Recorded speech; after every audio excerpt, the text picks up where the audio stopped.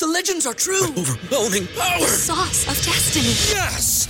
The most legendary sauce has arrived as McDonald's transforms into the anime world of WickDonald's. The greatest flavors unite in all new savory chili McDonald's sauce to make your 10-piece Wick Nuggets, fries, and Sprite ultra-powerful. Unlock manga comics with every meal and sit down for a new anime short every week only at WickDonald's. Ba-da-ba-ba-ba, go! At participating McDonald's for a limited time while supplies last.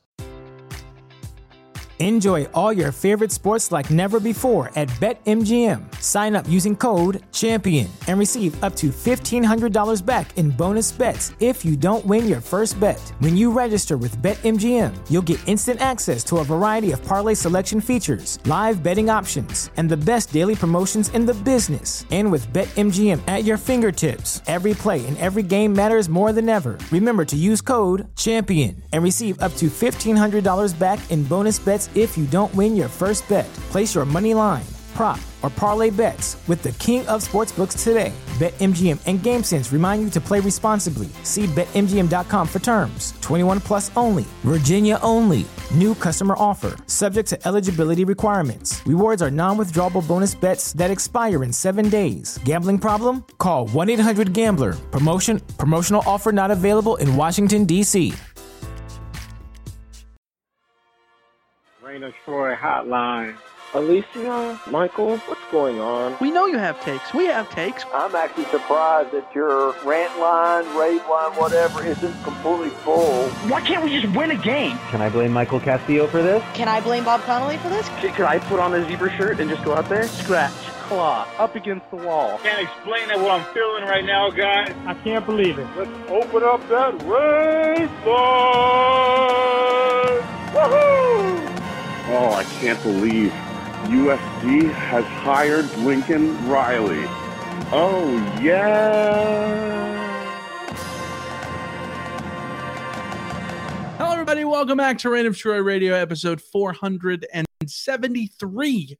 Coming to you on Monday, February 6th. We are going to look back at a wild first month of the 2023 offseason for the Trojans.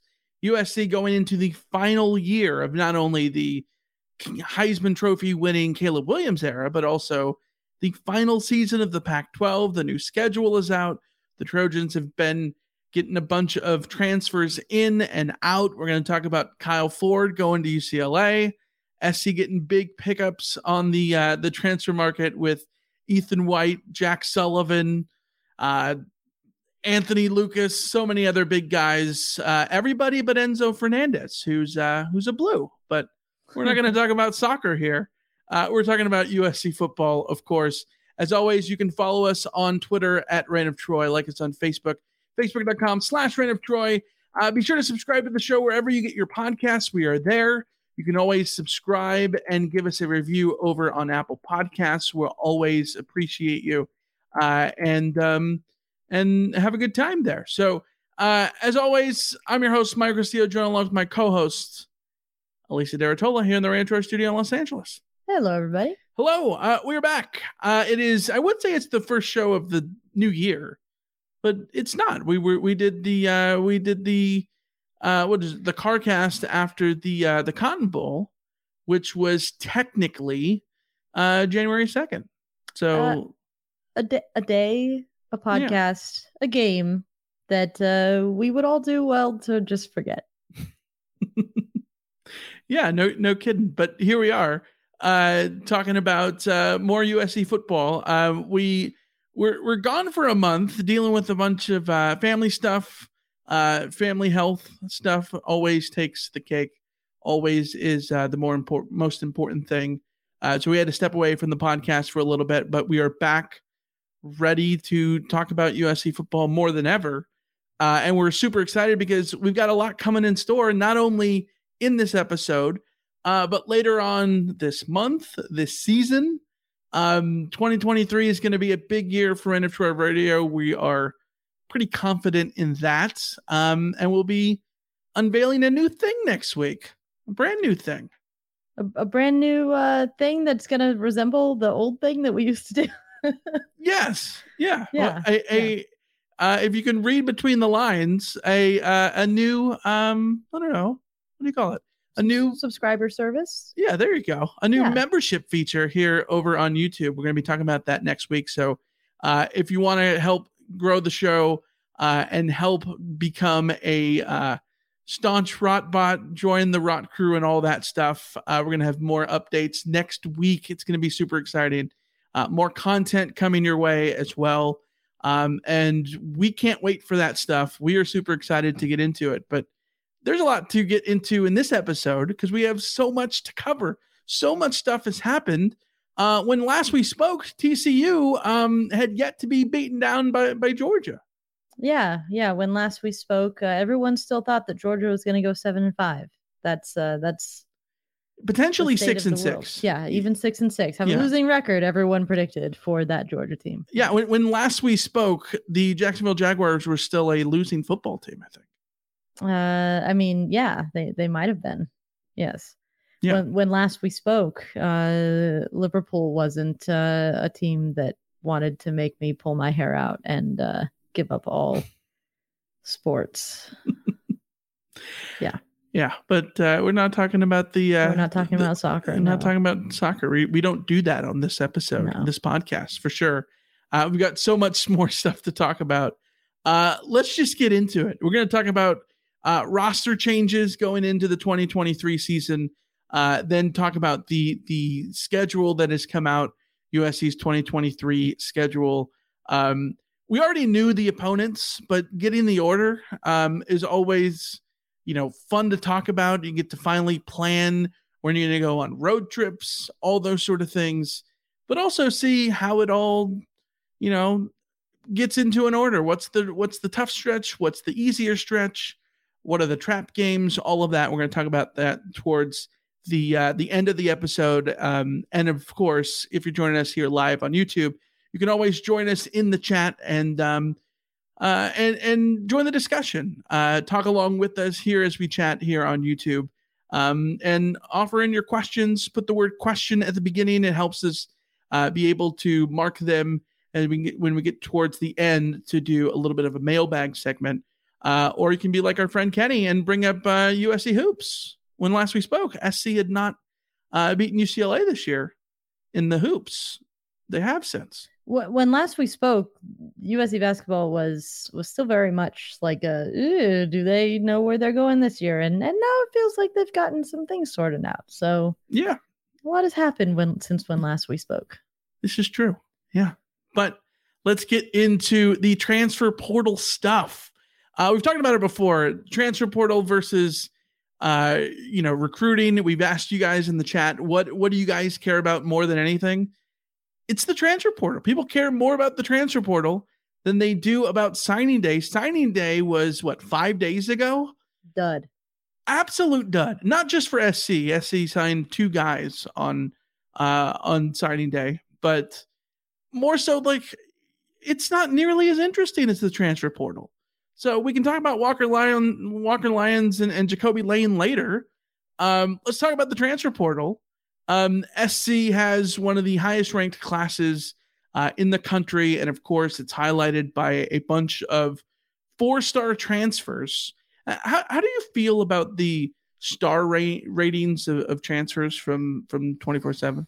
I don't know about them yet. I don't think that they have figured out how to rate the transfers. I don't think I understand exactly what it is that they are basing their ratings on at this point yet. I think I have a general sense of the more eligibility you have, the more likely you are to be a higher level transfer just in general. Like, you tend to see the 4-star guys as the guys that have extra eligibility, where a lot of the times there are impact transfers who are 1 year of eligibility and you see them getting a 3-star and you're like, well, I don't know about that so much, but it's I don't know how to judge it yet.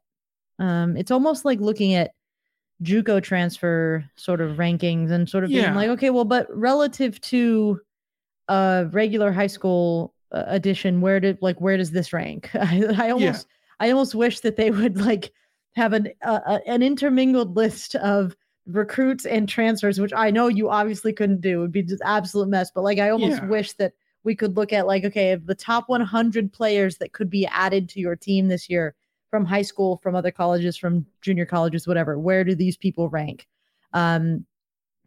It's obviously difficult, right? Like, because then at that point, do you add guys like potential returners, right? Yeah. Like we know that Justin Dedich is coming back for another season in SC. Is, even though he wasn't in the transfer portal, shouldn't he get some sort of rating for coming back? Right? Like, well, like Blake Corum could have gone to the NFL. The fact that he's coming back to Michigan is probably their biggest recruit by far. So it's all a little bit of a mess. And I did think it was interesting that Bill Connolly this morning tweeted out a thing where he had crunched some numbers to sort of figure out what recruiting classes, including high school and transfers, will look like they'll have the most impact, like for now, like where is the now impact. And he had USC very high. He had them number 3 out of the top 3. I think it was LSU, Oklahoma, and then USC. So USC is doing a good job on the transfer front. And when you look at the bigger picture of the recruiting plus the transfers, things are looking very solid for USC. It's just everyone, I think, is still trying to grapple with how to look at that big picture, because the transfer portal has really changed the game. Yeah, absolutely. Let's look at the guys that SC is bringing in currently. There isn't sort of a transfer window, but I think we can sort of call one. There is, but it's not the same as like there's a window in which you can enter the transfer portal. Right, but it's not solid as in the sense of like you don't have to get deals done by the end of it. Yeah, it's not like soccer where there is a deadline. Yeah. And whether or not a guy gets in or out by 2 p.m. on the 31st determines things. Yeah, so there's no countdown. Yeah, but essentially the winter window of the transfer portal, the winter chapter of the transfer portal, I guess we can talk about, basically coming to a conclusion here as we get ready for spring ball, which will be coming in about a month's time.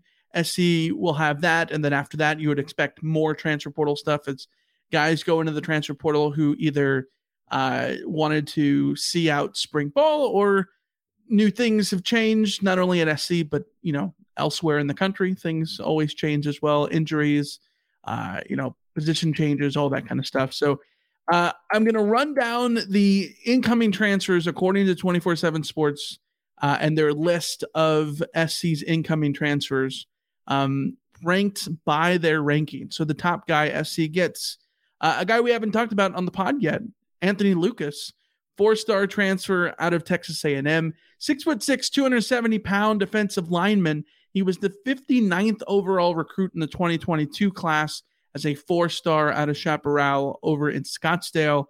Played 7 games for the Aggies last year, recording 10 tackles, a tackle for loss, and a hurry. 3 years of eligibility. I think it's big for SC to get a big body on the defensive line. There's nothing, SC message boarders want more than big bodies on the offensive and defensive line. This is exactly the kind of guy you want, especially out of Texas A&M, a school that has a bunch of turmoil right now.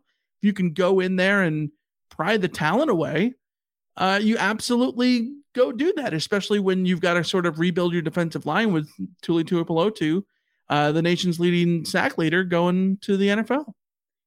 Yes, absolutely. And this is another one of those ones where, you look at the 4 stars, that's very much a reflection of the fact that he is essentially a re-rolled recruit. So he had his year at Texas A&M, but when it comes down to it, he is a year removed from being a top 100 recruit nationally. And USC is now added, for all intents and purposes, if you think about it, as his year at Texas A&M was a redshirt year for him for USC. So it's a sort of weird situation to grapple with. But when you are looking at USC's biggest position of need, it continues to be front 7, continues to be in the defensive trenches. And this is a guy with a very high ceiling and who will be able to come in immediately and try to make his mark with the talent that he has as a pass rusher, and also just sheer, just size. You can't teach 6'6". So huge addition for USC on the defensive line. One of several big additions for USC on the defensive line that I think we're gonna talk about additional guys, but USC actually on the defensive line in particular has a nice mix of veteran, fill a gap, sort of short-term rentals, and re-roll the recruiting dice, add potential kind of next level impact kind of guys for USC on that defensive line. You're sort of getting the whole spectrum of that, and he is definitely on that in a year or two from now, he could be the best player on defense for USC. That's the level that they're looking at for him. So should be exciting to see him continue to develop. But also when he comes in, you have to also recognize just because he's a transfer doesn't mean he's not also for all intents and purposes, a redshirt freshman. So take your expectations by that level. Yeah. And I always, mention the idea of like a lot of transfer, and this is obviously changing, but a lot of transfers are a result of being over recruited or under recruited. So that doesn't necessarily, no one's guaranteed, transfers included. So you got to make sure that, he was a top recruit a year ago. You got to make sure that you're able to get all the talent out of him still. So I would just because he's a top recruit doesn't mean he's guaranteed to perform. You got to develop. Yes, absolutely. You're 100% right. I would add, I think you need to add a category to your over recruited, under recruited, or just had regret. Like, I think there's the need a change, right? Yeah. I think the need a change is in there. I think transfers, are changing drastically. You have need a change. Yeah, you have people who quarterbacks, I think, don't even apply to any of those categories. No. The whole thing is completely changing. Absolutely. So somebody who is not in one of those, I guess you could say, under recruited, someone who is blossoming into being a superstar is Dorian Singer. We talked about him back in December. He comes from Arizona. He was the second leading receiver in the conference in terms of receiving yards, first team all Pac-12 wide receiver, and now he gets to play for the Heisman Trophy winning quarterback, Dorian Singer. Absolutely a 4-star transfer in, someone that you got to be excited for. We've talked about him before, so I don't want to talk too much here because what is there to say? He is this year's Jordan Addison, plug and play, immediately becomes wide receiver 1 or 1A with Mario Williams. Maybe Taj Washington, and you have a triumvirate of 3 elite guys right there. At worst, USC has a triumvirate of elite guys. Yes. I think there's a chance that any of those 3, any of 5 at this point, emerge as like the go-to guy for Caleb Williams. But right now, it just looks like he has a stable of guys who can just spread the ball around to. And Dorian Singer adding his level. Yeah, you worry a hell of a lot less about the Jordan Addison departure. Yeah, and then the other Arizona skill guy that SC brings in is Christian Roland Wallace, the 3-name man, the cornerback, a 4-star who has a year of eligibility coming in. Tons of experience. Yeah, we've talked about him before as well. A lot of experience, and sort of is this year's Mekhi Blackman. I don't want to make like lazy comparisons, but sort of like not necessarily he's going to be Mekhi Blackman, but more so he sort of fits that role of veteran Pac-12 corner that you bring in from a division foe. Yes, absolutely. Even though there's no more divisions. So the other one, a USC running back coming from the other USC, even though they're not USC. They're not legally. Scar, Marshawn Lloyd, which to me, is that or is that not a like a Madden generated name, Marshawn Lloyd? Absolutely a Madden generated name. Absolutely, yes. 5'9", 212 pounds. He was the top running back transfer in this transfer portal window. 4-star running back and the 43rd overall recruit in the 2020 class out of DeMatha Catholic in Hyattsville, Maryland. Led the Gamecocks with 573 rushing yards, 9 touchdowns in 9 games this past season. He had a quad injury later on in the year, kind of cost him a bit of action, but 2 years of eligibility. He's a low to the ground guy, 5'9", center of gravity, can kind of pinball a little bit, and I think he can be a great fit to put next to Austin Jones in the backfield. Yeah, he was very good at South Carolina when he was healthy. And adding him is another one where you look at it and you go, is this your Travis Dye addition? Yeah. Doesn't have the track record that Travis Dye came in with, but a lot of that's just because of health. I don't think they're comparable players in terms of their style. Yes. But, similar in profile, I guess. In terms of experience. Looking at USC's running back room for the coming year, you lose Travis Dye. You are adding a couple running backs in the recruiting class who show a lot of potential. But if you were going into this season with just Austin Jones and Raleek Brown as your sort of primary two, you wouldn't feel bad about that. No. But you'd feel like there could be a gap there, specifically because running backs often have injury trouble, and USC's track record with keeping running backs healthy through the whole year generally isn't good. USC almost always cycles through 3 or 4. You can't get away with just having 2. I don't think it's an SC thing. I think I think that's everybody. It's a hard position to play and stay healthy at. You're still Darwin Barlow too. Yeah, and Darwin Barlow, yes. So what you've done now, similar to what you've done with the wide receivers, is you've continued to open the door to just having a very solid depth worth of guys who can come in and take over. Now, my bet will be that Austin Jones will still be running back number 1. But Marshawn Lord is absolutely at his peak capable of being that number 1 guy. Instead, he could take that job from Austin Jones. At worst, I think you see him plug in as the sort of the number 2 guy. What basically he could be what Austin Jones was last year for USC. Yeah. With Raleek Brown still being the one that's the hardest to figure out where he fits in terms of the breakdown of the carries. Because you've added Marshawn Lloyd, but that's not a bad thing. They're very, very different runners, very, very different styles. The contrast between the two, you could certainly play off of each other as well. So again, depth very much helped. High level starting quality depth, perhaps. But the injury issue is certainly the knock. Yeah. The injury stuff last year, even though it was a, quad injury, he did come back for the Clemson game. So big win for South Carolina over Clemson as well. So I don't know. I think it's be interesting to see how the backfield forms. I think that SC is in a very good spot with those 4 guys before you even include, freshman signees. And I think it's going to be fascinating to see what happens with Raleek Brown.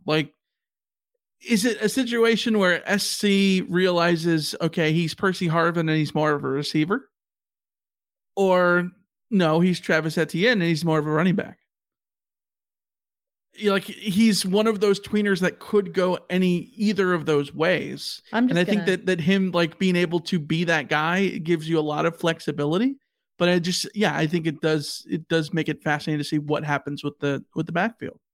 Yeah, I would bet on them still moving forward with him at running back with Raleek Brown. But either way, he's going to see time at running back. Absolutely. Yes. I think the important thing here for USC is that they're not going to be pigeonholed into trying to use Raleek Brown as an every down back if they had to. Yeah. Because now they have the depth to deal with an Austin Jones injury. Yeah. You have a second option to Austin Jones instead of a situation where you end up where if you lose Austin Jones and you don't trust Darwin Barlow and the freshmen are freshmen, suddenly Raleek Brown is your bell cow back, and that's a waste for him. That's not the way that you want to get him involved. Right. This allows you the freedom to find out what works the best with Brown, which I think is the sort of the best case scenario there. Let's talk about the offensive line. I want to sort of jump out of position here. The next guy was on the list, 4-star transfer, was Mason Cobb out of Oklahoma State, a guy who say is 2 thumbs up. Yeah. big get for SC right in the starting linebacker spot. You would imagine he just slots right in there. Second team all Big 12. We talked about him a bit back in December. Tackle machine does have a little issues with wrapping up on tackles a little bit, but he's in the right place for that, I guess. SC continues to need to work on that part, but he's always in the right place, and that's what you sort of want. Talking about the offensive line, I want to sort of batch some guys together here. SC gets 3 big transfers: Ethan White out of Florida, Michael Tarquin out of Florida, and Jarrett Kingston out of Washington State. White and Tarquin, White is a 4-star, Tarquin and Kingston are 3-star transfers. Together, a whole lot of starts. 20 for Ethan White, 10 for Tarquin, and Kingston was a 3-year starter at guard and tackle for Wazoo. All Pac-12 honorable mention. But Ethan White, AP All SEC second teamer. 1 year of eligibility for him, 2 for Tarquin, 1 for Kingston. These are all guys 6'4" or bigger, 320 pounds or bigger. Like, these are, big body dudes that absolutely fit in this offensive line. And our friend Chris Trevino of USCFootball.com put together that you add these guys to what SC already has. Suddenly you're looking at an offensive line of Kingston at left tackle, Ethan White at left guard, Dedich at center, Monheim at right guard, Tarquin at right tackle. That's pretty solid. I know that there's probably not a single guy there that you would tab to be your preseason All-American maybe, but, potentially. But don't you sort of feel like this offensive line is rebuilt back to the point that you would have expected them to be at the end of the season Pac-12 championship game? Offensive line was supposed to be the biggest concern for USC on offense going into 2023. I have zero concern about this group anymore. Zero. Yes. Agreed. You bring back Justin Dedich, which was the first domino that needed to fall, and you've added 3 starting quality offensive linemen to a group that we already know has a coach and a scheme that work in harmony and that put them all in position to succeed. The level that USC played on the offensive line in 2022, this group is absolutely capable of matching that level, if not bettering that level in 2023. Losing Brett Nealon is certainly a big deal given his experience and the level that he played in 2022. But Justin Dedich has the chance now to go and make that center position his own. And there had been talk, years before that Dedich had a higher potential ceiling than Nealon in the first place. Mm-hmm. So it's going to be really interesting to see what he is able to do now that that's his position to own. And everybody radiating around for him now, you have to feel very good at. The 3 that you've added are starting quality players from other conferences, high-level starting quality players. Jonah Monheim has been a very solid offensive lineman for USC. And what I like the most about that group is, short of a Dedich injury, which reopens the door to what do you do at center, all 4 of the other positions on that line are now going to be occupied by somebody who you will say is deserving of starting quality. And if they're not, then you open the door for somebody to compete. If Cortland Ford is starting over Jarrett Kingston, it's because he's playing well enough to start over a 3-year starter that was at Washington State. If Mason Murphy is in that lineup, it's because he's playing better than a multi-year starter at an SEC program. Right. That is a great position to be in, where we were going into this offseason thinking that it was going to be hopefully you keep Dedich, and then what do you do? Well, you hope that Mason Murphy comes along, and you hope that Gino Quinones comes along, and you hope that Cortland Ford can be worthy of starting again. And you hope. There's just a lot of hope in certain players that USC had on that roster now. You don't have to worry about that anymore. The guys who are going to play are either proven starters or will have to beat out a proven starter. It's a very good position to be in. I know that this, seems rudimentary to say this about a Lincoln Riley coach team, but it is weird to be in a position where you don't have to worry at all about USC's offense. Yeah. Every question that I've had, they've answered and improved on the answer, right? Yeah. I was worried about how the offensive line was going to be going into the season. They were arguably in terms of run blocking, especially, they were the best offensive line that SC's ever had. Pass blocking, that left some to be desired, but SC had the least sackable quarterback they've ever had. Yeah. So that ended up, working out in their favor that, Caleb Williams is a cheat code back there. And then, going into the Cotton Bowl after the disaster of the Pac-12 championship game where Voorhees is out, Caleb Williams gets hurt, Brett Nealon goes down with an injury as well. There's no way that they're going to be able to protect and block in the Cotton Bowl. And, they're not going to, I don't know that I can trust Caleb Williams' health. And the offense was as efficient as they've been all year, and they were able to just move the ball up and down the field with no issues and all those things. And okay, you go into the offseason, well, how are you going to replace All-Americans on the offensive line and all this stuff? Well, they did it by going out and getting a second teamer out of the SEC, getting a dude in Jarrett Kingston who everyone in Washington State expected him to go to the NFL. Yeah. He walked in the senior day line over at Washington State. People thought he was going to the NFL, and then no, he changes his mind at the last second, wants to go play left tackle for the Heisman Trophy winner. So SC is able to put together this offensive line. We know that it's an offensive scheme that helps the offensive line. And there's no reason in the world to doubt anything at this point about the offense, because they keep answering the bell, and Lincoln Riley's scheme is going to continue to do that until you say that it gets proven that that's not the case anymore. The flip side is, what do you do on defense? SC's got to get better on defense. They get Anthony Lucas. We talked about the 4-star transfer out of Texas A&M. And then Mason Cobb, the linebacker starter, presumably slots in. And then the other guy on the defensive line that we can talk about now is Jack Sullivan, 4-star defensive line transfer out of Purdue, 6'5", 275 pounds, 1 year of eligibility last year, 38 tackles, 7 tackles for loss, 5.5 sacks. Sort of this transfer class is Solomon Byrd, maybe? Guy with a lot of experience and a fair bit of production, and now he comes in and is going to be in a position of need and hopefully use that experience to build a pretty solid defensive line. Yes, absolutely. And at the risk of making the laziest comparison possible, he is the replacement for Nick Figueroa. Not because he is a white defensive lineman who is similarly sized to Nick Figueroa. You were going to go with Lichtenstein? Yeah, Jacob Lichtenstein. Yeah, no. Not the same type of player at all.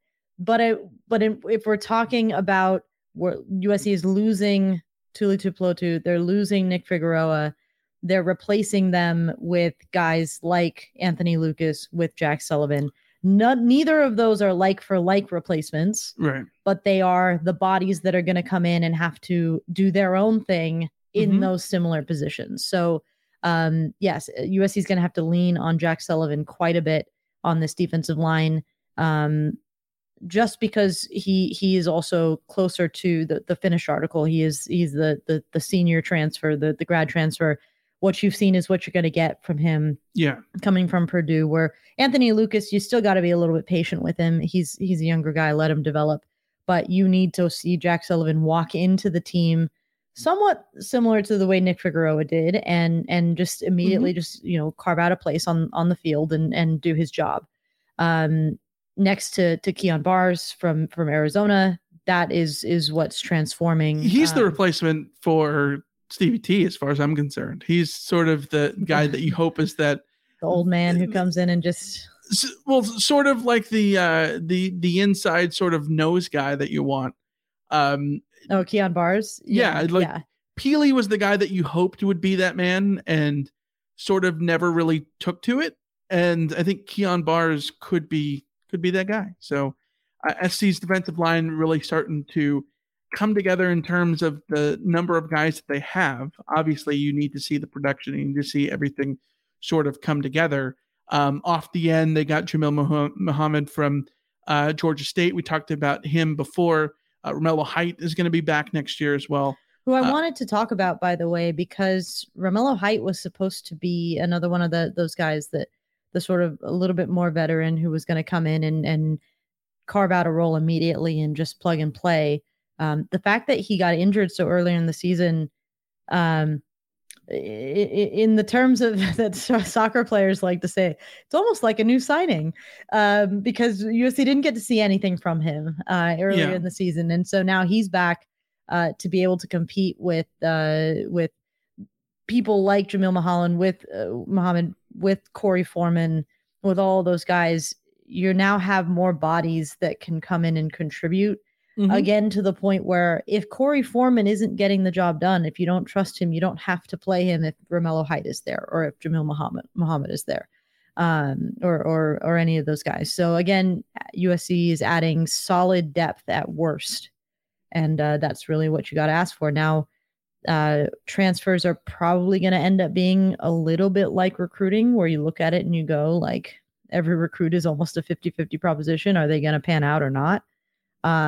The more of these solid depth guys that you get, the more likely you are to not have anybody who's dead weight, while also maybe one of those guys is going to hit. Maybe you will find your Stevie T. Maybe you will find your game changer. Right. Yeah.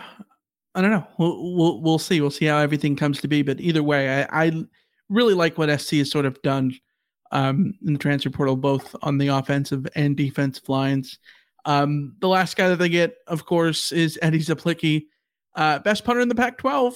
That's what you want SC to do. SC is for lack of a better way, you want SC to be the big swinging dick in the conference and go out and like get the best players in the conference, take them from other teams. They've done that with Dorian Singer. They've done it now with Eddie Zaplicki coming from ASU, who led the conference in punting last year. So average of 45.98 yards per punt. Got a lot of experience doing it over at ASU last year. He comes to SC with a couple years of eligibility left as well. So let's talk about the transfers out. Kyle Ford goes in the transfer portal, and I don't think that's shocking in the slightest. Like, you know, SC's got Mario Williams. SC's got Taj Washington. They get a couple of 5-star guys, Makai Lemon, Zach Brown, like guys are Zach Branch. Guys are coming into SC. Got Dorian Singer comes in. Like, this is, difficult for someone like Kyle Ford, who we all think should be starting somewhere, right? The price to pay for recruiting so much, so many different receivers, is that you're going to end up losing some guys.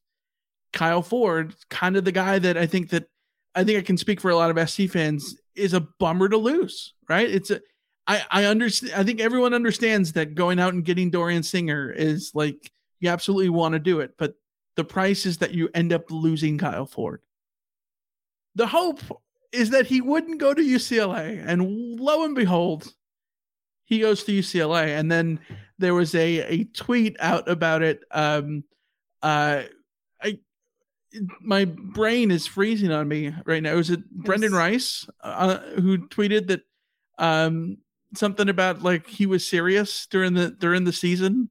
About apparently he was serious about going to UCLA, that he had mentioned it during the season or something like that. So yeah, he goes to UCLA. CJ Williams goes to Wisconsin. those are the two receivers that SC sort of loses. Yeah, on the surface, I mean, you're fine with losing those two guys. You don't want to lose them, but you understand that when you have a stacked receiving group, everyone wants to eat, and not everyone's going to be able to eat, and so some of them are going to leave, and somebody was going to have to leave. And was it going to be CJ Williams, or was it going to be Kyron Hudson? Was it going to be Kyle Ford, or was it going to be Michael Jackson III? Yeah. Either way, you don't feel good about losing them. You feel a hell of a lot better about CJ Williams going to Wisconsin. Yeah, because now you don't see him. You're not. Wait a minute. Next year, USC going to play Wisconsin? SC's going to the Big Ten. Oh yeah. See, this is one of those things that still is like your brain is like just never wired to remember. It's 2023. 2024 is next year. You want to know an alarming an alarming thought? I just realized I turned 35 next year. Oh my gosh. Terrifying. Do you remember when you start put money into a casket? Do you remember when David Sills committed to USC? You want to know my favorite part about that? Stupid me at the time wrote an article on Mandatory.com how SC had figured out their quarterbacks for the remainder of the decade. Oh yeah.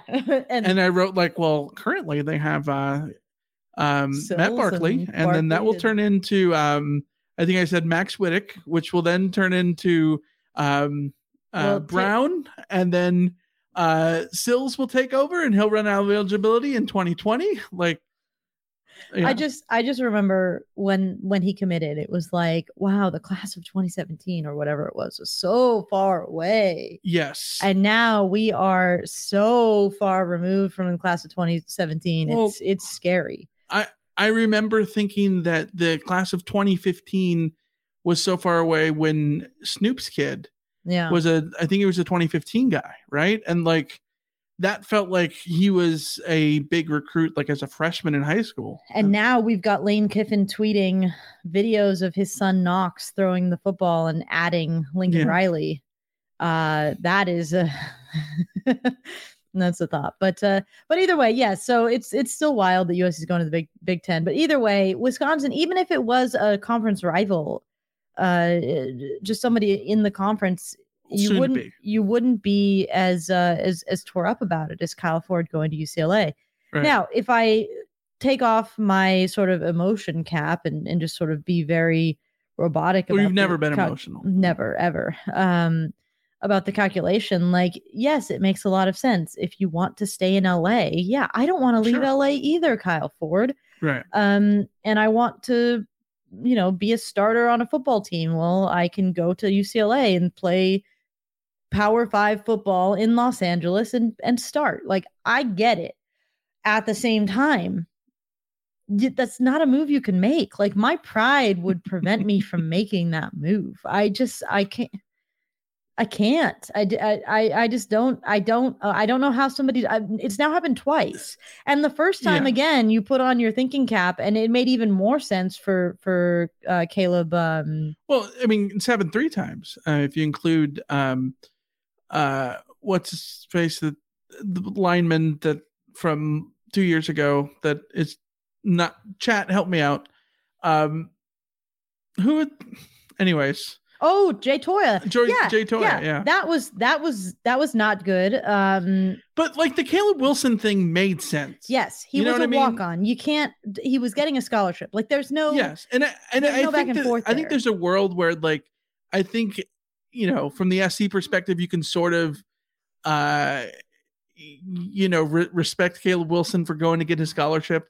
And like you kind of you respect him for being able to put together a hell of a great season that he did over at UCLA and all that stuff. Like the Kyle Ford stuff is, he was such a fan favorite because he was the guy that people wanted to start over Brendan Rice. He eventually does towards the end of the season. Everyone loves what they see out of Kyle Ford. And then it's like, no, I didn't want to hate you. Yeah. It's like one of those situations. You know what I wish could happen is if transfers were like loaning a player in the Premier League, where when you loan a player out, they can't play against you. Like they just cannot participate in that game. Could we have a transfer rule that's similar to that? I don't have to hate Kyle Ford. That would be wild. No. But at the same time, it'd be great drama for him to come to the Coliseum and have a game. Yeah. We'll see. We'll see what happens in November. Other transfers out. Tuasivi Nomura is going to Fresno State. He's going to be a Bulldog. There's another USC wide receiver who SC will face next year. It's Jake Smith. USC legend, Jake Smith. Yes. One of the all-time great USC receivers, Jake Smith. We all have those memories of watching Jake Smith. What was your favorite Jake Smith moment as the Trojan? When he committed, and we all thought that's a good receiver. Yeah. Hell of a era he had at SC for sure. Yes. Raylan Goforth, we talked about before, headed to Washington. Xavier Alford also headed to ASU. Julian Simon to Tulsa. And Max Gibbs didn't get the memo that that Deion Sanders is no longer at Jackson State. I kid, of course, but he's headed to Jackson State. So good for him for finding a home along with everybody else. We'll see what they do. Hopefully they all have successful careers as they move on. Except against USC. Sure. Yeah. And we'll see what comes to the guys still in the portal. Britton Allen, Gary Bryant Jr. back in the portal. Colin Mobley, Kobe Pepe, Jaden Williams. Colin Mobley just pulled himself out. Yeah. That's right. Which Jaden is big Williams because USC Taylor needs those bodies on the defensive line. So having him pull his name out, hopefully that sticks, because anyone who pulls their name out and then goes to spring camp and doesn't like what they see as far as the pecking order is also a threat to leave in the summer. So we'll see. Yeah. So we will see what happens there. Let's talk about the signing day that just happened. SC signed 2 dudes. The first one of note is Jacoby Lane, a guy, 4-star wide receiver out of Red Mountain High in Mesa, Arizona. Of course, the winter home of the Chicago Cubs. Great place. 6'4", 175 pounds. A guy who was committed to SC for a long time. Ultimately wasn't going to sign in with SC in December. Opened it up, looked like he was going to, potentially go elsewhere, but he ultimately signs on signing day for the Trojans, another wide receiver, helping, fill out the wide receiver room when you lose guys like CJ Williams and Kyle Ford. Like, even though you have the top end dudes who are ready to, start immediately, you still need to have the next wave there. And he helps sort of build that next wave. Along with 4-star tight end, the 5th ranked tight end in the country, Walker Lyons, 6'4", 230 pounds out of Folsom. He's LDS and is currently on a mission now, and he will not enroll at SC for another year. So expect him to join the Trojans in 2024. Yeah, so he at least is not going to be gone for the full 2 years. That often happens with the LDS missionaries. So he's going to be, it was funny because I saw a picture of him he's already begun his mission. But he's doing like the training or whatever that they do sort of locally. So he was in his missionary clothes while Georgia came for an in-home visit. Where's he doing his mission? Do we know?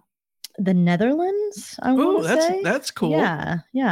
I think I know it was a cool. It was like a cool place that like sounds. So Georgia went knocking on the missionary kid's door, like a sort of reversal of roles there, because usually the missionary. All right. Flew right. Okay. Over my head. That's anyways, fine. Walker Lyons, former Stanford recruit, a Stanford commit. I think the name Walker Lyons just sounds like a Stanford tight end to me. For SC to go get a Stanford tight end, I think is huge, because we know Norway, says Cameron, by the way. Oh, Norway. Thank you for the correction. Yes, Norway, high on the Michael list of countries to visit. Yeah, Norway's extremely high. Norway looks absolutely stunning. It's Europe's Alaska. You and I have talked about doing a cruise in Norway or in one of those Scandinavian countries that has fjords and the like. And I think I would very much love that. The only thing about moving or like going to Norway that would give me pause is that I do not like fish. And you're missing out. Yeah, you like fish and chips, Michael. That's not the same fish. thing. It's still I eat fish and chips. If you fry it and batter it, I am on board. Well, then you don't have anything to worry about. I have had way more like when Walker comes back, we'll ask him some his favorite recs. Yeah. Either way, the tight end position with this recruiting class is very interesting because USC goes and gets Walker Lyons. It's a little bit of surprise. They're also after Deuce Robinson, the 5-star tight end who Georgia also wants and who a bunch of other schools also want. But Deuce Robinson didn't sign with anybody.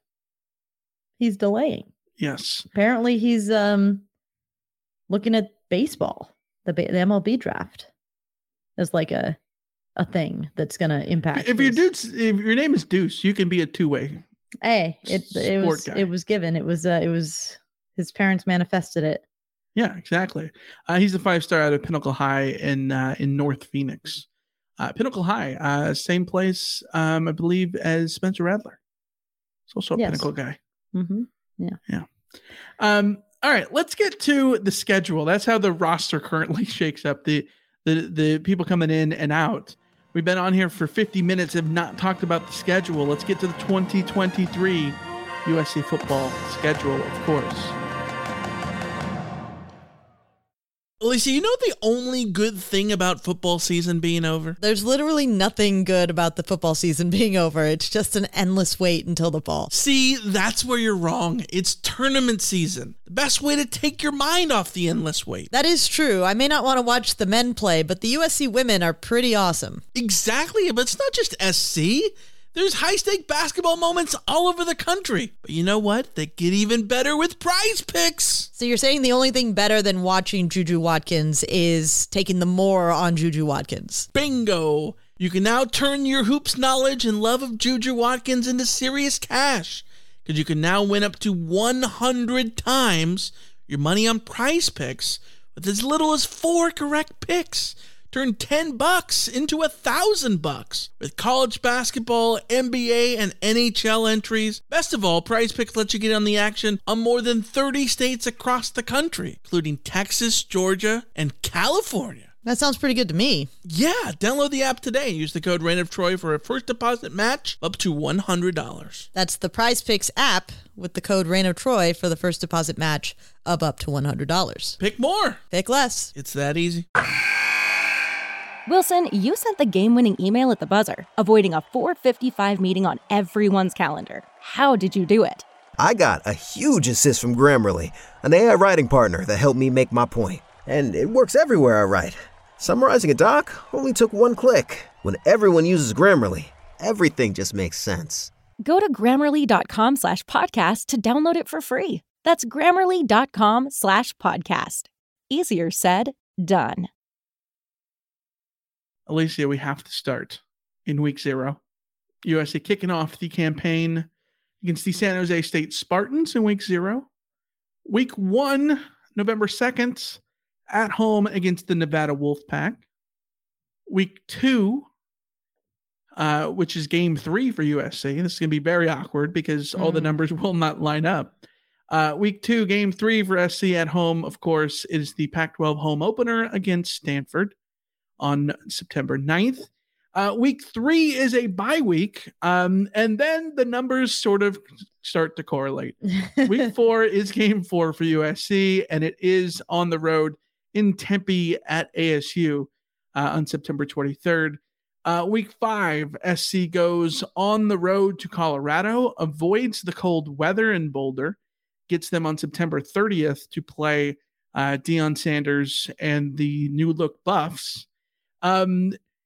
Saturday, October 7th in week 6, SC is home to Arizona. That concludes a 6-game start, which I think we can say is probably the more manageable side of USC's schedule, the first half. Anything less than 6-0 is not living up to expectations. given where the expectations are going to be for USC, yes. Not living up to reasonable expectations, even. Yes. No. 6-0. USC will be favored heavily in all 6 of those games. Yes. By double digits in all the majority of them. Yes. Yeah. I think in the first half, I think the most difficult game is going to be Arizona, and it's at home. And it's an Arizona team that doesn't have Dorian Singer anymore. And it's an Arizona team that SC sort of rated for talent.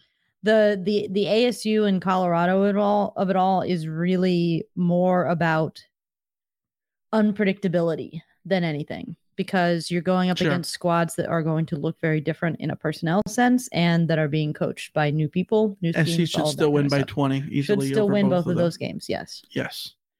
So that's the first 6 weeks. Solid for SC. I guess the first 7 weeks is the bye week in week 3. Mm-hmm. Very manageable first 6 games. And then you get into the back half and buckle up, folks. It gets fun. Week 7, October 14th at Notre Dame, of course, followed by at home against Utah. Then a trap game on the road, October 28th in Strawberry Canyon against Cal up in Berkeley. It's a trap game because it's after Notre Dame and Utah, but it's before SC plays Washington on November 4th at home, followed by a week 11 game on the road in Eugene against the Oregon Ducks, the very last time SC will ever be going to Autzen Stadium. Followed by week 12 at home against UCLA, which is then, leads SC into a Thanksgiving bye week. The third time in the last 6 seasons, the SC will be off Thanksgiving week, giving them an extra week to prepare for the Pac-12 championship game if USC makes it. SC is the last 9 games of the regular season will be in order, 9 games in 9 weeks, most in a row for the Trojans since 2017, when they played 12 straight, did not have a bye week between any of their regular season games. And that was tough. Yes, but the last 6 games in this schedule, absolutely brutal. Because even like the Cal game is the odd man out there, right? Yeah. And I think we all expect UCLA to take a step back, but it's still, if UCLA was in the first half, they'd be the toughest game of the first half. Yeah. But you're also seeing a UCLA team that at the end of the season is at the end of the season. If they decide to start Dante Moore early, he's a sophomore at the end of the season. I mean, he'll have quite a bit of playing experience already, so that's something to sort of consider. It's just none of those games are easy. None of those games are simple. If you took any of the first 6 games and sprinkled them in between those games, you'd feel like the schedule was that much more balanced. You'd feel like you have room to breathe. Where this is very much week 7 hits and it's all, full steam ahead. Just survive in advance is essentially what's going to be going on. You get a little bit of a breather against Cal, but it's still a road game. It's still Justin Wilcox. I don't want to completely disregard Cal. I'll be fair. I'll be honest. I don't know a whole lot about what their roster looks like going into this coming season. I haven't looked at it. They've lost a lot of guys. Yeah. J. Michael Sturdivant went to UCLA. Yeah. So he's sort of a big loss for them. So that could be that could be the cupcake that USC needs in the middle there. But I don't think. I think you lose a little bit of cupcake status, if you want to call it that, when you put them in between those other guys and make it the road game. Yes, it being a road game, and all road games require your concentration. That's the thing. If it was home, it's very different. But obviously, that game is not as scary as hosting Washington State and Michael Penix, or going on the road to play Bo Nix in Eugene. But it's to be fair, of the 3 games in that block, week 8, 9, and 10, that's the one you'd pick to be the road game if you get the other 2 at home. Yes, you want Utah at home, you want Washington at home. So that's fair, but it's still a very, very tough schedule. Right. Everyone but Cal in that group theoretically you could be looking at top 10 teams. They won't all be top 10 teams the way that a season just plays out. That's just literally not possible. Right. But USC could get a cascade. I mean, they could get a cascade of top 10 teams is what I'm saying. If Notre Dame is top 10 and then USC beats them and then Utah moves up into the top 10 and then USC beats them and then they get Cal and then you get Washington as a top 10 team, you beat them. And maybe Washington falling out ensures that Oregon's a top 10. Like, all of like those things could. Is it probable? No, but like there is a universe where that happens. Yeah, and there's a universe where at least one of those teams are top 5 by the time USC meets them. So this will be a stretch. It's going to be difficult. You of course get the Week 13 bye week leading into the Pac-12 championship game. And as Kenny has pointed out in the chat, getting the bye before the conference championship is the only time that SC can apparently win a Pac-12 championship game. SC has been in the Pac-12 championship game 4 times. They are 1-3. The only time they won was 2017, in which they had the bye before. The other time they had the bye before would have been 2019, but SC did not make it in 2019. Yeah. Did have a red hot November in 2019, but they did not make it into the Pac-12 championship game. Of course, that November included a blowout loss to Oregon, but bygones begot bygones. We got a question from Renee. It says, what's the point of a Week 0 game? And I think it's a valid question when you put it, or like talk about the Week 0 game in relation to where the bye week is. Because SC gets the Week 0 game against San Jose State, but they're off Week 3. So essentially it's like playing San Jose State in Week 0 instead of Week 3. And while it's nice to have that gap in Week 3, I feel like part of the point of having a Week 0 game is it's a showcase game for you early in the year for recruiting purposes, even though it's against San Jose State. I don't know that's going to it's not going to be the ABC game of the week or whatever. And then on top of that, you want to be able to create another bye week, but SC doesn't get that luxury because the bye week's at the end, but also the bye week at the end is a nice luxury if you can take advantage of it.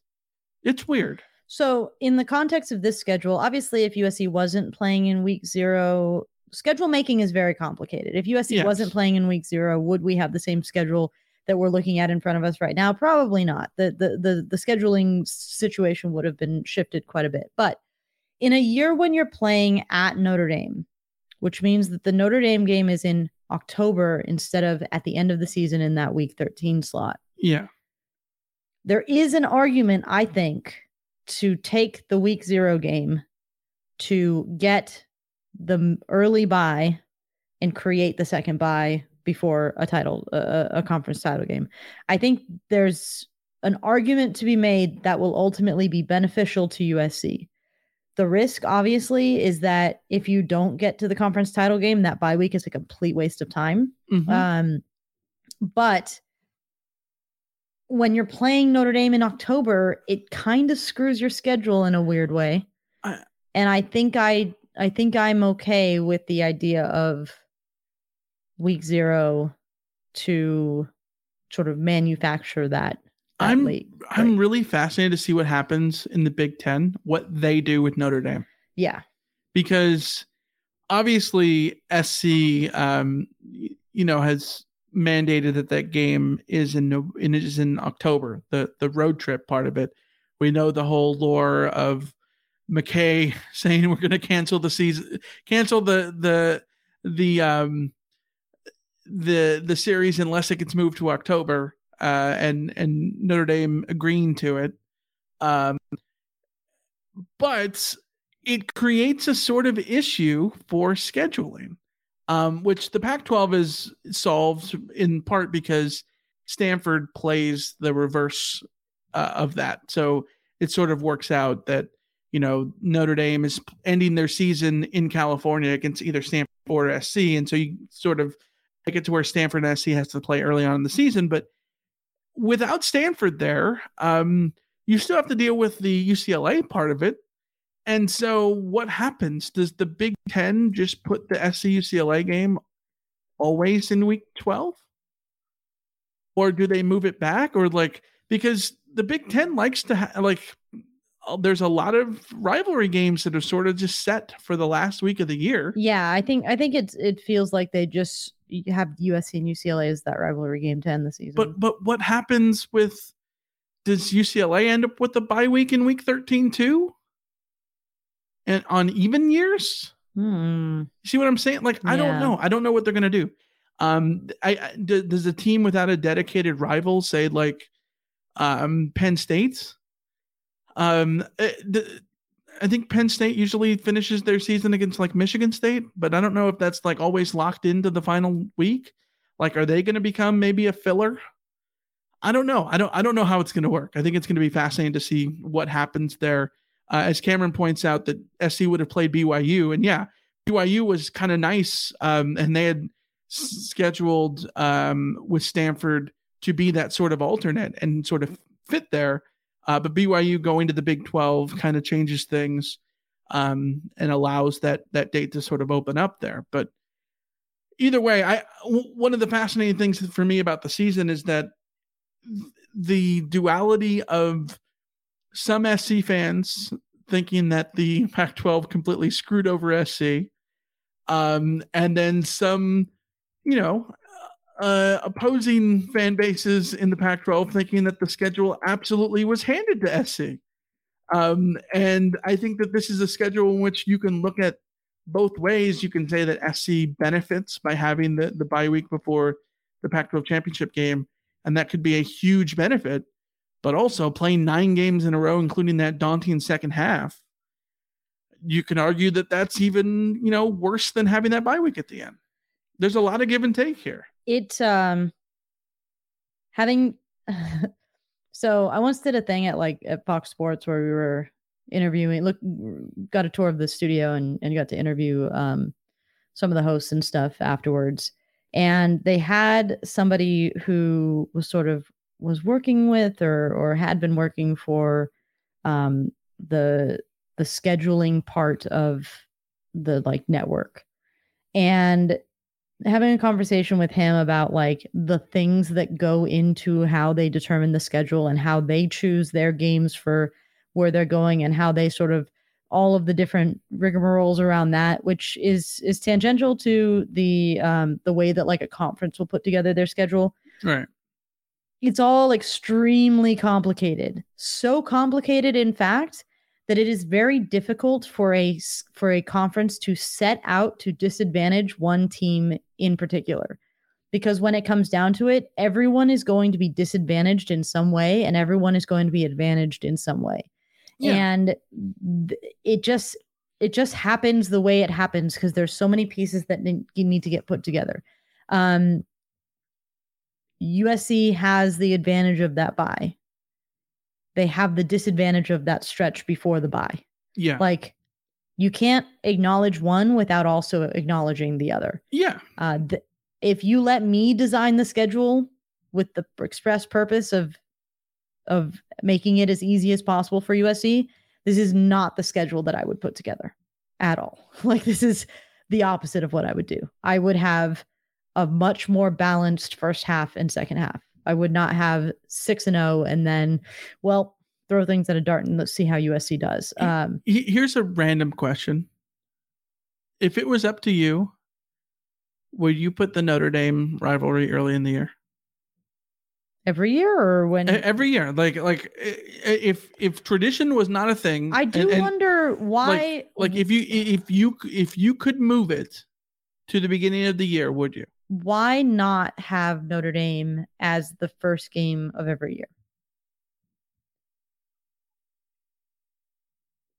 Now, competitively, it would solve a lot of. It would solve a lot of things. Or not, maybe not even the first game of every year, but one of the first 3 games, because the first 3 when your conference schedule hasn't started in theory, right? I know why you don't do that. I know why Notre Dame doesn't want that. They don't want that because it's easier to schedule the early games because that's when teams have openings. Yes. For so Notre Dame. Them having in one of their always being able to comfortably lock in SC in October and November makes it easier for them. For their scheduling. if you're USC, I think that starting the year every year with Notre Dame would, number one, potentially get boring. Number two, create an overly marquee matchup every year that doesn't necessarily help you the way that a later Notre Dame matchup could help you. Sure. In theory. It would certainly feel weird. Yeah. But certainly, like, for instance, if you took that Notre Dame game and just slotted it into week 3 instead of week 7, like, the schedule would feel a little bit more balanced. You'd have an advantage on your bye week coming in week 7 rather than week 3. Then you could really say that USC is getting a huge advantage from the placement of the bye weeks. Right. But West Texas Mike says there needs to be a chill in the air when SC lands in South Bend. No, yeah. I agree. Yes. And was I don't know what South Bend is like in early September, but I'm gonna guess it's not very nice. It's maybe a little humid, but yeah, it'd be better to play there in September than say Texas Station. Yeah, College Station. That's fair, but like it's really nice playing there in October. So Texas Station's a casino. Maybe you do want to play at the Texas Station. I don't personally, but yeah, the Walker in the chat says rivalry games shouldn't come before week 6. I think it depends on what the rivalry is, because like I loved Notre Dame and Michigan playing early on in the season. Well, I kind of like USC Stanford. I like SC Stanford being early. I like Colorado State being a rivalry that's early on. Like there's some rivalries that I think work early. I sort of like how the SEC has, that Tennessee, Florida is going to be like the 4th week of the year. And that, third Saturday in October is going to be Tennessee, Alabama. Like I kind of like how that sort of works. But Tim says tradition was changed once before. It used to be in November until we demanded it to move to October 1961. One more move would be better. It's always miserable in October. Yeah. I think why we like it where it is, so much of it is because it's what we're used to. Yeah. It's what we're used to. Yeah, absolutely. So, and in 2024, what we're used to gets thrown out the window on every other level for USC. So yeah, might as well start now. Yeah. I mean, the Big Ten change is the best possible excuse for USC to approach Notre Dame about making a change to when they play, because the Big Ten schedule is a whole new animal. So yeah. But then the ACC might hate it. So who knows? I don't. Yeah. Complicated. They're going to fit the game in wherever they can make the game fit. That's what I'm going to tell you. Let's go to the mailbag. We've got a bunch of questions here on YouTube.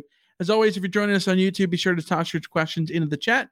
Put question at the front so we can go through there and easily sort of mark those and save them for later. Rama Murdy says, do the offensive line and defensive line additions help make us better heading into next season? 100% better. Yes.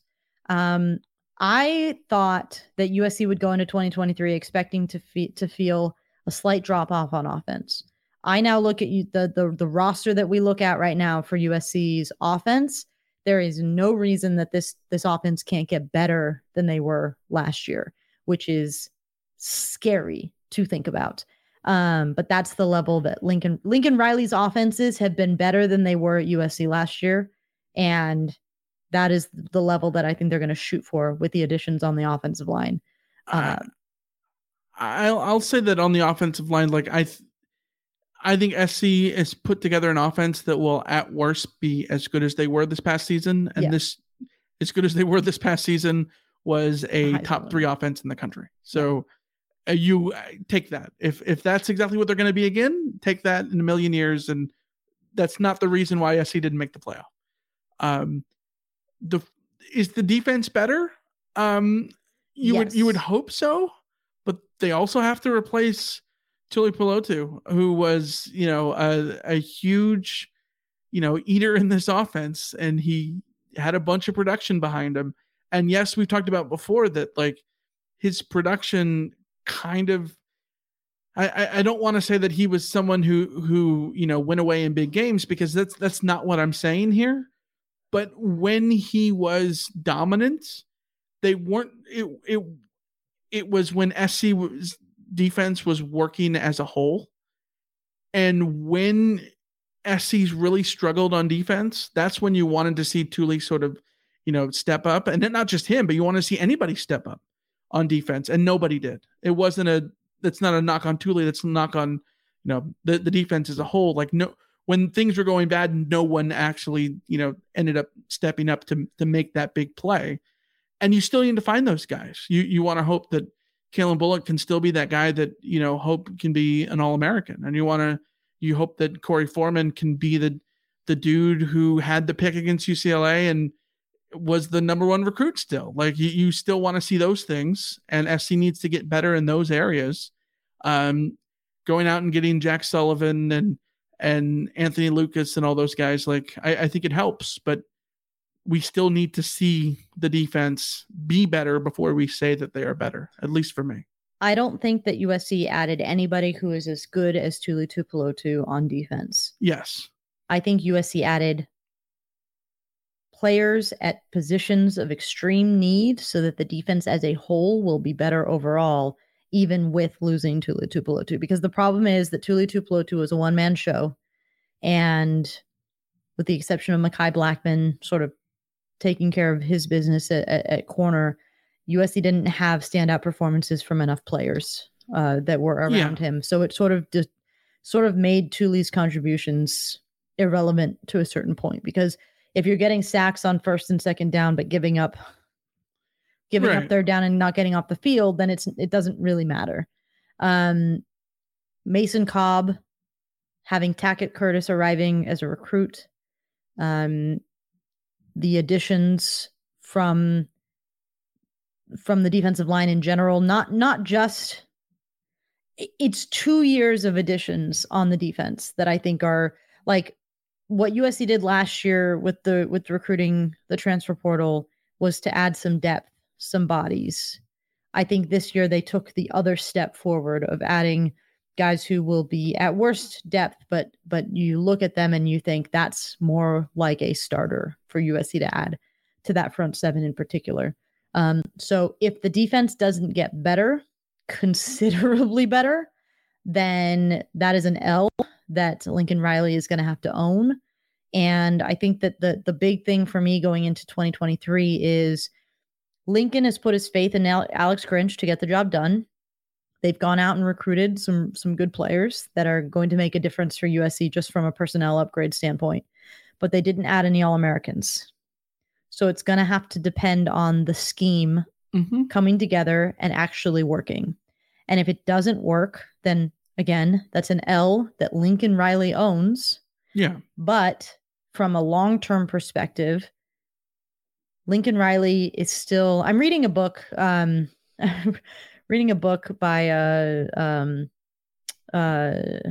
Diallo. What's his name? Ray Diallo, I think, called Principles. And I'm also reading a book called Courage is Calling. And I'm reading a chapter a day of each of those books.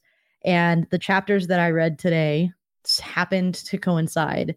They were all about failure, and they were all about how you have to fail in order to learn, and that you can't be afraid to fail, because if you are, then you can never learn the lessons that failure teaches you.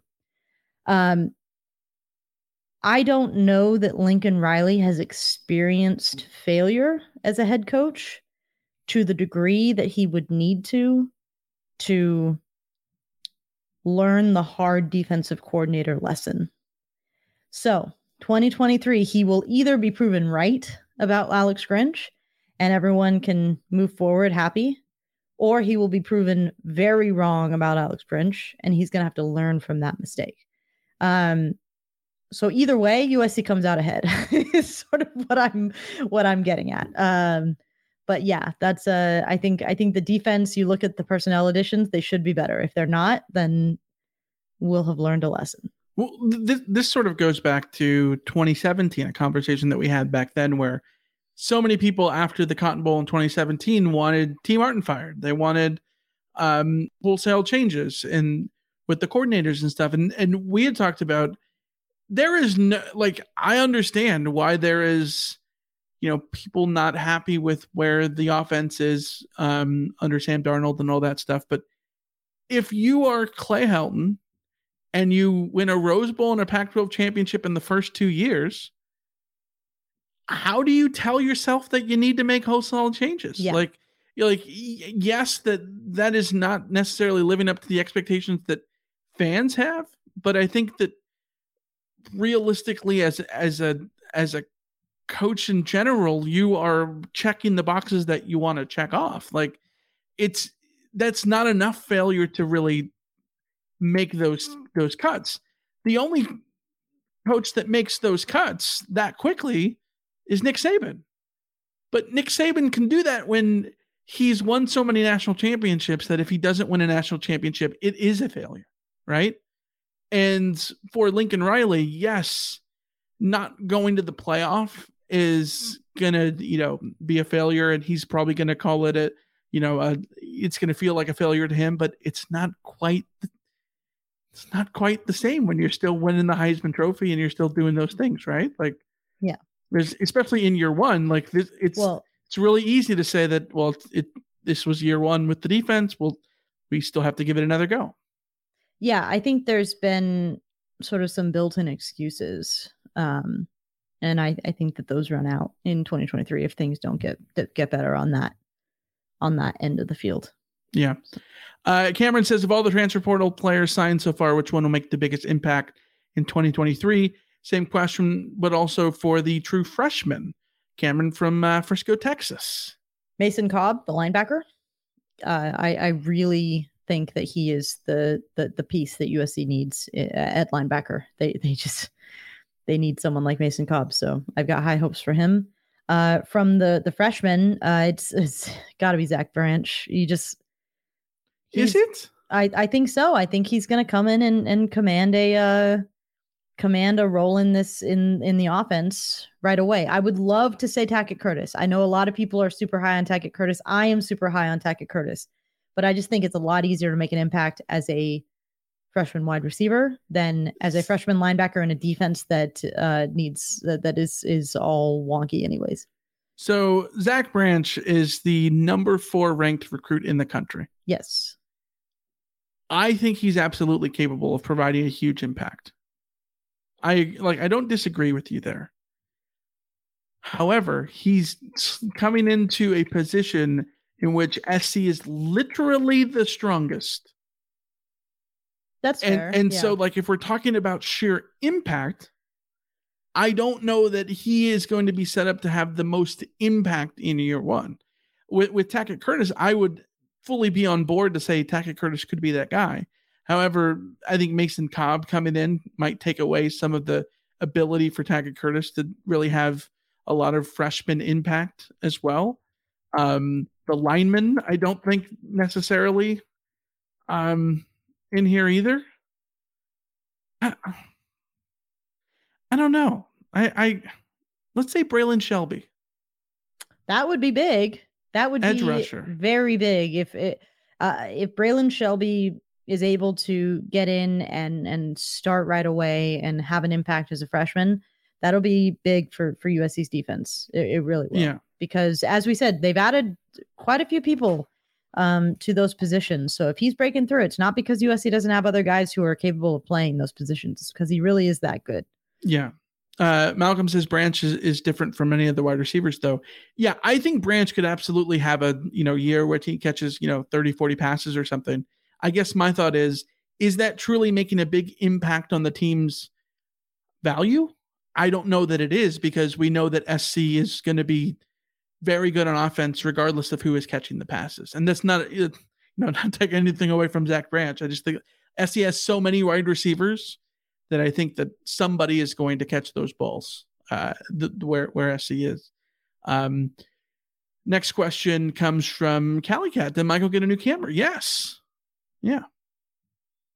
Yeah, Michael got a new camera, and I'm in focus now. He's in focus now. He's a little bit more clear. The background is a little bit more of an issue for us. I'm kind of bummed because I am now using one monitor instead of two. Currently, my second monitor is somewhere else at the moment. And in order to put the monitor where I want to, I end up seeing you in the picture. So I had to like move my thing over here. So like you're not in it. It's like kind of a weird angle for me to sit here, but yeah. Remember, Murdy says, what excites you about the 2023 schedule and what scares you the most? What are your way too early record predictions? What excites you? Just football being back, being able to watch Caleb Williams play football again excites me. It's a lame answer, but it's funny. I knew Lincoln Riley was very, very, very good, and I knew his offenses were very, very, very good. But I think getting to watch every single down of a Lincoln Riley offense with a Caleb Williams quarterback sparked a ridiculous amount of joy in my life. And I can't wait to watch those guys cook again.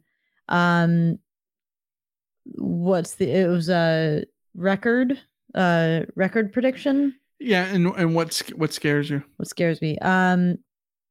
What scares me is that stretch between Notre Dame and UCLA. I think USC can be a very, very good team and still get banged up in those games. There is also a universe where like this is one of those weird reverse years where the second half of the season turned out to be not quite as difficult as it seemed it was going to be, a la 2017. Sure. Sorry, no, a la 2016. 2016, yeah. Because, Notre Dame might not take another step forward under Marcus Freeman. Utah could take a step back. Washington might have been a flash in the pan. The Bo Nix experience at Oregon without Kenny Dillingham could flip in the wrong direction. Those could be a bunch of paper tigers, but right now they don't look it.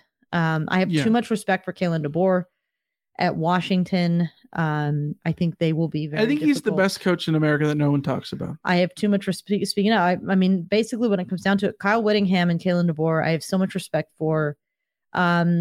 I always expect that Notre Dame game to be difficult. Even if Notre Dame isn't that good, it still will be a difficult game. It's not an easy place to play. No. And going to Autzen, it's been a long time since USC went to Autzen. 2015. I don't know if USC's players even have a sense of what Autzen is. So that'll be tough. I'm just worried about that. My schedule prediction, having said that, is still like 11-1 looking at this schedule. The one being Autzen against Oregon. I still favor USC against Notre Dame and Utah and Washington at home. So my other fear is just like being disappointed because I look at this and think USC could be 11-1. I think for me the excitement is. It is the home games. I think I want to see the Coliseum, loud and rowdy again. And this past season, we famously did not go to a game. But the vibe was supposed to be significantly better than the Notre Dame game. Everyone said the Notre Dame game felt back, like the atmosphere was back there. And if the Coliseum has that vibe for the Utah and Washington game, I think that will be huge. Absolutely.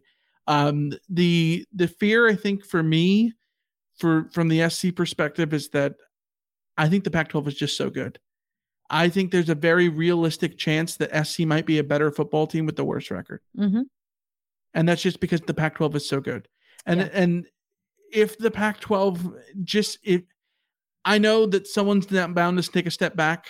We all sort of assume it's UCLA because they're, losing DTR and running back and all that stuff, but Charbonnet. Charbonnet, but like it just seems like the Pac-12 is so loaded that SC could literally be better and have a worse record. And it could be one of those years where you get to the end and like they're better, but they didn't go to the playoffs still, and then you have to have the conversation of did they waste Caleb Williams or whatever, and like that would just be nauseating. I think. Walker says, "What's happening at practice for Georgia to get their defense so amped up and dominant?" Kirby Smart just he has its, and his ability to convince his team that they were the underdog is just insane. I want that ability to gaslight. Like, can you imagine how powerful that would be? Yes, if you were able to convince your team, like if you were able to convince the most talented person ever that they had to also work harder than everybody else because they're actually not that talented. It also helps that Kirby Smart has been at Georgia for a long time and has recruited a lot of really, really, really good players on defense. Also, that's another interesting discussion that we could have. We've gone very long, so we can't have it for too long. But there was a discussion about the sort of NFL draft and the recruiting stars and all that kind of stuff, and how recruiting stars and whether or not they are a predictor for success. And they found that on offense, there were a lot more sort of 3-star success stories. You didn't need to be a 5-star talent on offense to become sort of a high draft pick. But on defense, the correlation between being a highly rated recruit and an NFL, like an NFL draft prospect, the correlation was very, very strong. I have 2 theories about this. Well, the theory that I saw that I sort of bought into was that on defense, your just natural athleticism and sort of size and all of those things that you can't coach are more important than on offense, where scheme can sort of cover a lot of bills. Yeah, defense is reactionary. Yes. And on offense, you is actionary, right? Mm-hmm. And so I think that plays a role into it. The second side of it, there's just more offensive players.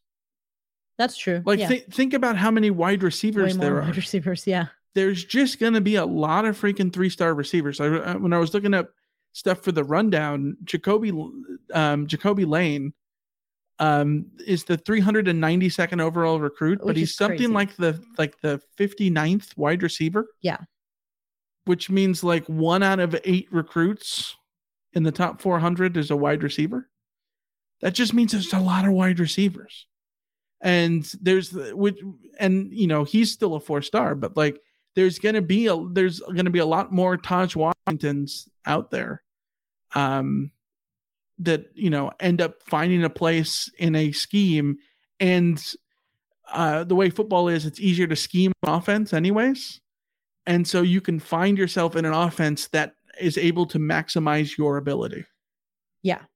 Yeah. We're on defense, scheme fit and all that kind of stuff does matter. Mm-hmm. But when it comes down to it, if you're quick and you're strong and you're powerful, you're going to make up for that a little more often. Yeah. Yeah. And you look at like Georgia's scholarship distribution on 24/7 Sports, and you just see the number of 5 stars, high 4 stars that are on that defense. Mm-hmm. You recruit those guys in part because you've earned the trust of those guys to know that you're going to be playing on a very, very good defense. And that good defense then helps you recruit the next. Like, there's a cycle that USC is needing to break the current cycle, because USC's defense has only ever been for the most recent memory has been poor. So building up some cachet and starting to recruit better and having scheme work for those recruits more, and the cycle goes around.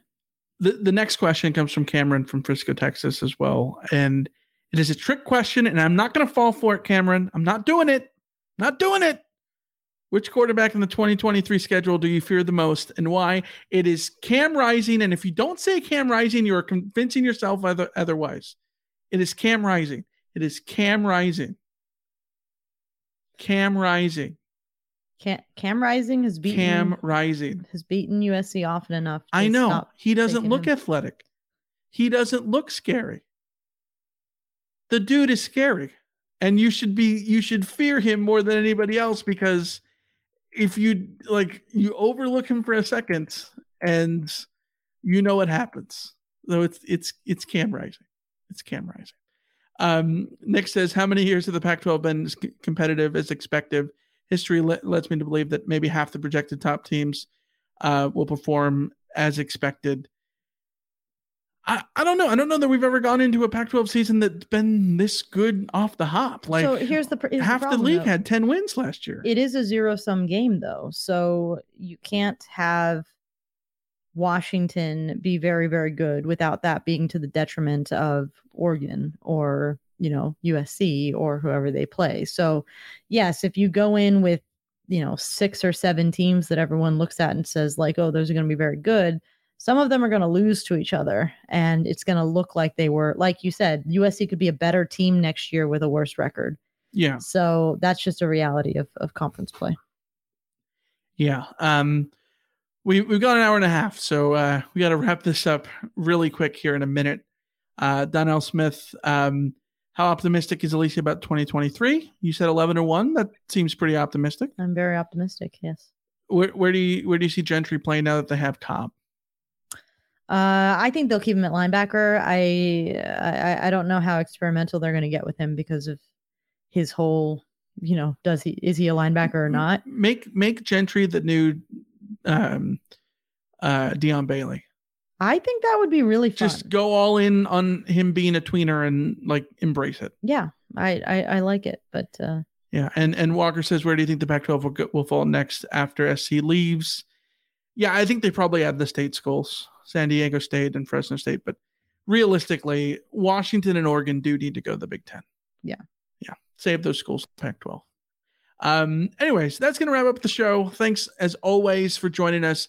We'll be back next week to talk about our new membership program, which will be really fun. And means more content here as we go in the off season and get ready for the upcoming football season, even though it's still months away. Thanks as always for joining us. Big shout out to everybody in the chat for being with us as always. We appreciate you. We'll be back next week, next Monday, on the 13th, February 13th. Not a Friday. 5 p.m. Pacific. Same time, same channel. We'll be back then. And until then, see ya. See ya. See ya. If you're a woman over 40 dealing with hot flashes, insomnia, brain fog, moodiness, or weight gain, you don't have to accept it as just another part of aging. The experts at MIDI Health know all these symptoms can be connected to the hormonal changes of menopause. And MIDI can help with safe, effective, FDA-approved solutions covered by insurance. 91% of MIDI patients get relief from symptoms within just 2 months. Book your virtual visit today at joinmidi.com. Wilson, you sent the game-winning email at the buzzer, avoiding a 4:55 meeting on everyone's calendar. How did you do it? I got a huge assist from Grammarly, an AI writing partner that helped me make my point. And it works everywhere I write.